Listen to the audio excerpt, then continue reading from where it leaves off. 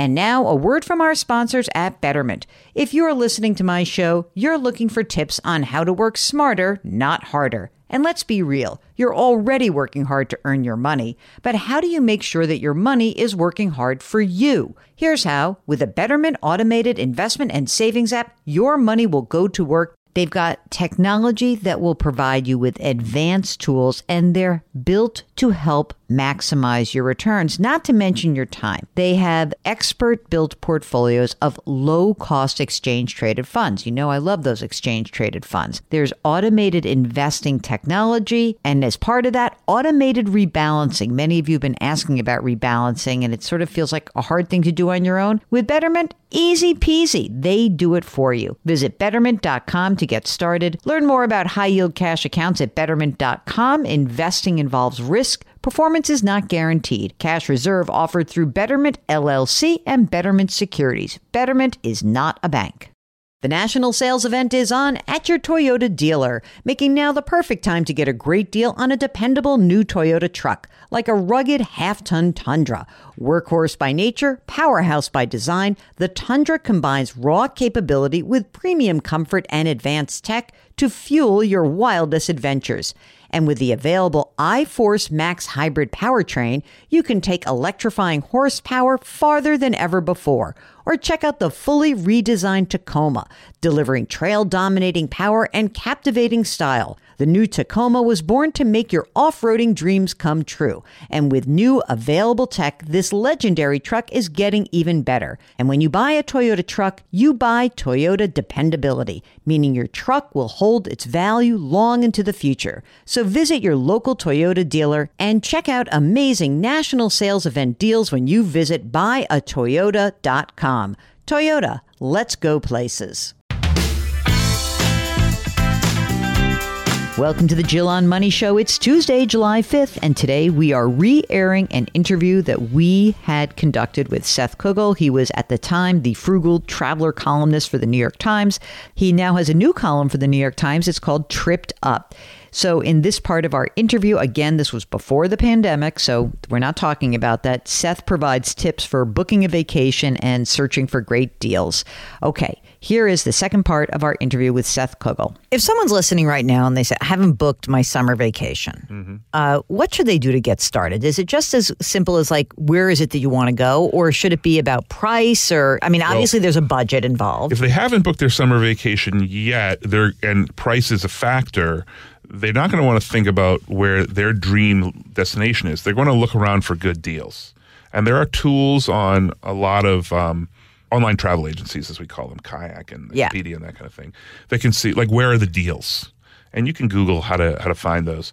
And it'll say, well, for these particular dates or for this month, these dates, you can get to Romania or Turkey or whatever for cheaper than usual. Right. Phoenix is very good place to find a good deal. Good, fantastic deal in August. Another thing you can do is look at the average prices for specific dates on a hotel booking site. And so you can sort of see, oh boy, if you look for New York over Christmas week or something like that, you're going to see really high prices. But maybe if you looked in, in Chicago in August, you'll see that there's a week that there's nothing going on, and maybe it's a cheap time to go there and a great time to go to Chicago. What's your opinion about using these online searches? Because one travel person told me that nowadays you can look online, but only half of the inventory is available online, so you're actually better off calling hotels. Is that right? I don't think that half of the inventory is online, but there is a strange rule that says that no matter what site you go to, the hotel, at least the big chains,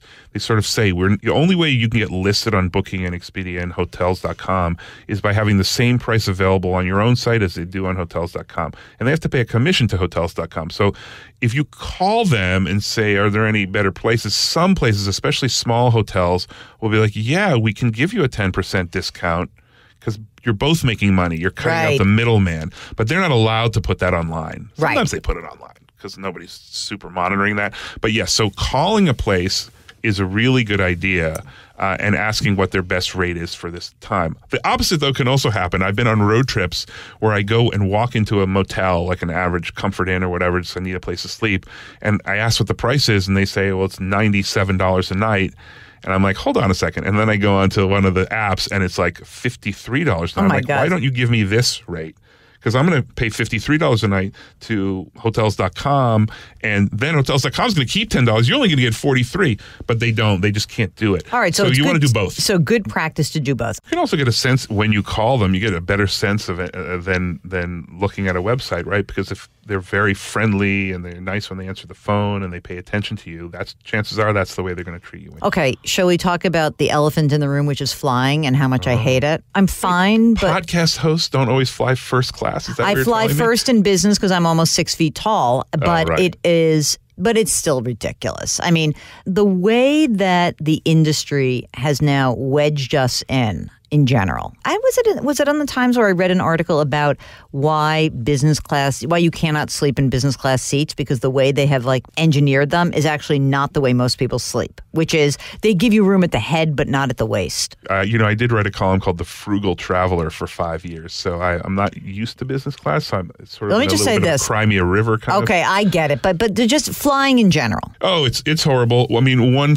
there's a few things I would say about that. First of all, don't fly multiple times in one trip. But don't say I'm going to go for 3 weeks to Europe. First I'm going to go to Paris, then I'm going to go to Greece, then I'm going to go to, Berlin.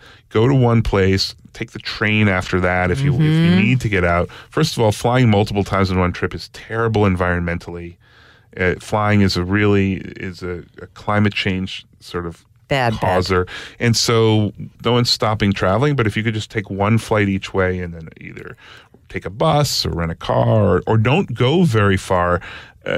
People try to fit in. I had a friend who tried to take a trip, doesn't travel much, tried to take a trip for 2 weeks to Spain and Morocco and tried to go to about 6 different cities in 2 weeks, which is just insane. 2 days per city. I mean, I guess in theory, when you think about it, it sounds okay.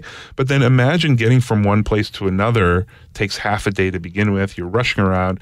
Personally, the first 24 hours I'm in a strange city, I don't feel good anyway. I feel disoriented. Yeah. So go to a place for a longer period of time, and that'll save you. And then you'll just have to suck it up and take the one trip. Frugal traveler, I'll go back to your roots. Tell me about all these ideas about when to book.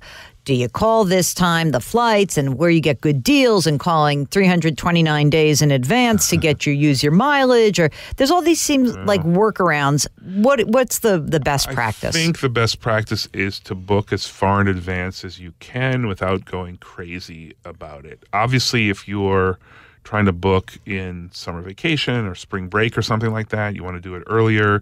When they say you should book 53 days in advance for international flights, that is an average. That means that on average, if you did that 100 times, you would save an average of $3 each time. There's not even close to an exact science. There is a cool site called Hopper.com that has, if you really want to research it, that would be a place to research it, like when's the best month to travel here. It is also certainly true that there are high seasons and low seasons in different places, but how many days in advance to book, or should you book on a Tuesday or something like that? Right, that was it. Right, there was 12:01 Tuesday morning. That was a big thing for a minute. One of the big problems, I think, with travel today is people get obsessed and spend so much time trying to, we used to just go to a travel agent and let them do it. I loved that. And travel agents still exist, by the way, and they still work pretty well. So if you're the kind of person that loves to obsess over setting your alarm so you can get up and check the flights at a certain time of the middle of the night to get the best. I mean, sure, if that's the kind of thing you like to do, if that thing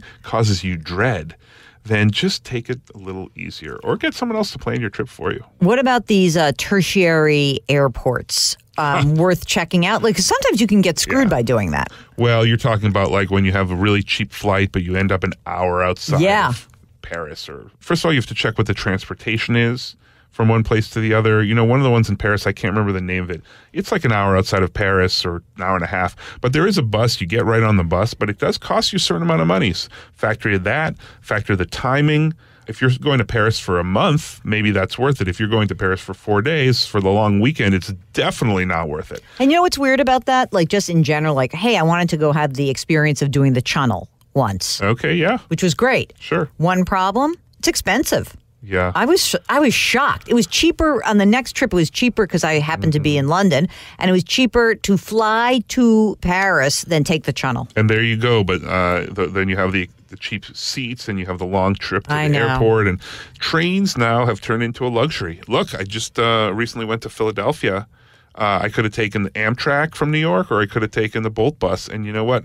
Amtrak was like over $100 round trip, and the bus was like $20 round. Wait a minute. Which one is environmentally better? Taking public transportation is better either way, so I'm not really sure whether a train is probably better. Right. But is it $50 better each way? Oh, I got you. I'm with you. But driving would be the worst. Driving is the worst thing you can. Driving, I shouldn't say that.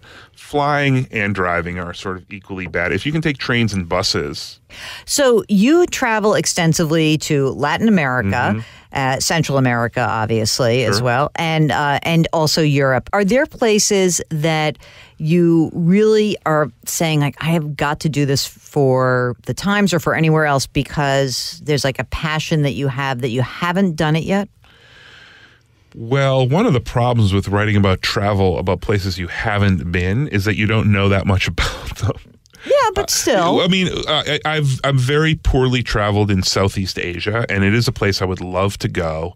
By the way, my aunt who lives in Australia, when she first went to Southeast Asia, she had the greatest remark ever. It's a long way to go for a palm tree. Well, it is something you have to watch out for. So if I think of Australia, I went to Fiji once, and Fiji to us seems like this far away, exotic place in the South Pacific. Wow. Well, you get there, and it's all a bunch of drunk people from Australia.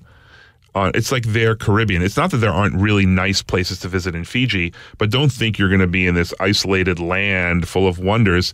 It's like going to the Dominican Republic is for us. Right. It's a quick hop from New York. It's 4 hours, and it's a place where, you can go to wonderful places there, and it's a great culture.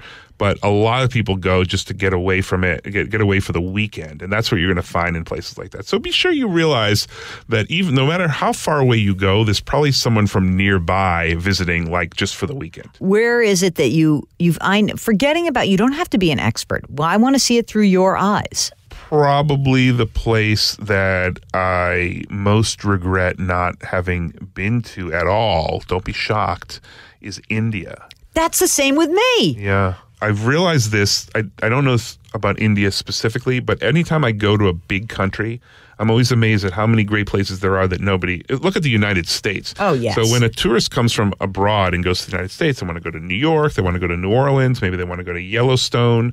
Think of all the other great places in the U.S. that the average foreign traveler has never heard of. Think of like the South, Charleston, South Carolina, or like people from abroad haven't heard of those places, or Texas, like doing a road trip in Texas or something like that.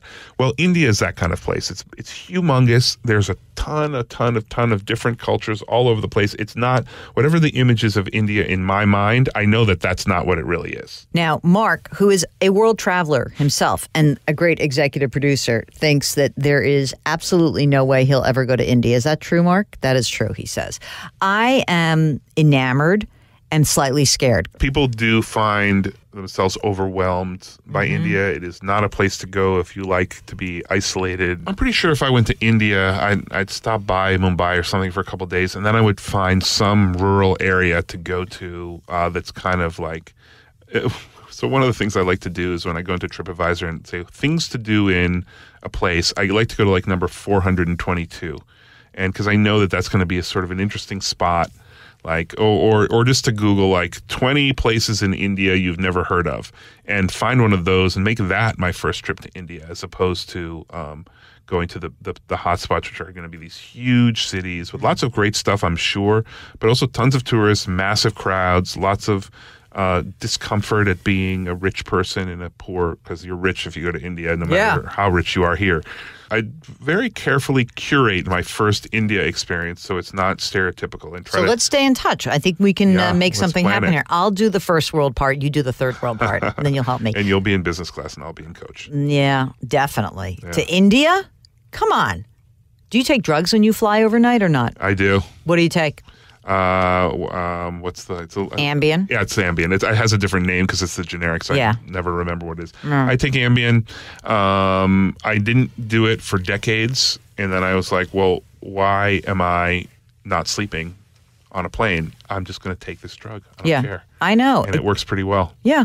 Just got to chill. And so you don't want to wake up the next morning and be like, oh my God, I cannot function for 3 days. It does bother me sometimes to miss breakfast or something. Not that the food is terrible. But that is so funny. God, I can't believe I missed a free breakfast because I slept through it on Ambien. I never worry about that. I just never worry about it. I know. Concern. And I always bring snacks, even wherever you're sitting on the plane. Just bring snacks with you. Well, one thing I definitely do now that has really changed how enjoyable planes are is I was talking about missing breakfast, but I purposefully miss dinner. So when you fly overnight, if it's an overnight flight, you do not want to eat dinner on that plane. I will have a salad in the airport. Even if I don't bring anything myself, I will go out of my way and pay extra money to have a salad in the airport before I get on the plane at a reasonable hour, rather than being served 11 p.m. heavy dinner. Horrible.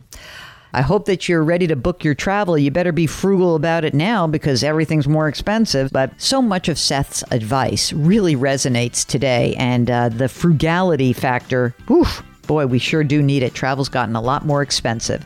So hope you are off and running for your post-Independence Day weekend. We'll be answering your questions tomorrow. Yep, right back to work for us. So if you've got something on your mind, it's keeping you up, you're a little freaked out, you're not freaked out, it doesn't matter, give us a holler. Go to JillOnMoney.com, click the Contact Us button, and let us know if you'd be willing to come on the air. That would be great. Okay, do me a favor. Do something nice for someone else today, okay? Grit, growth, grace. Thanks for listening. We'll talk to you tomorrow.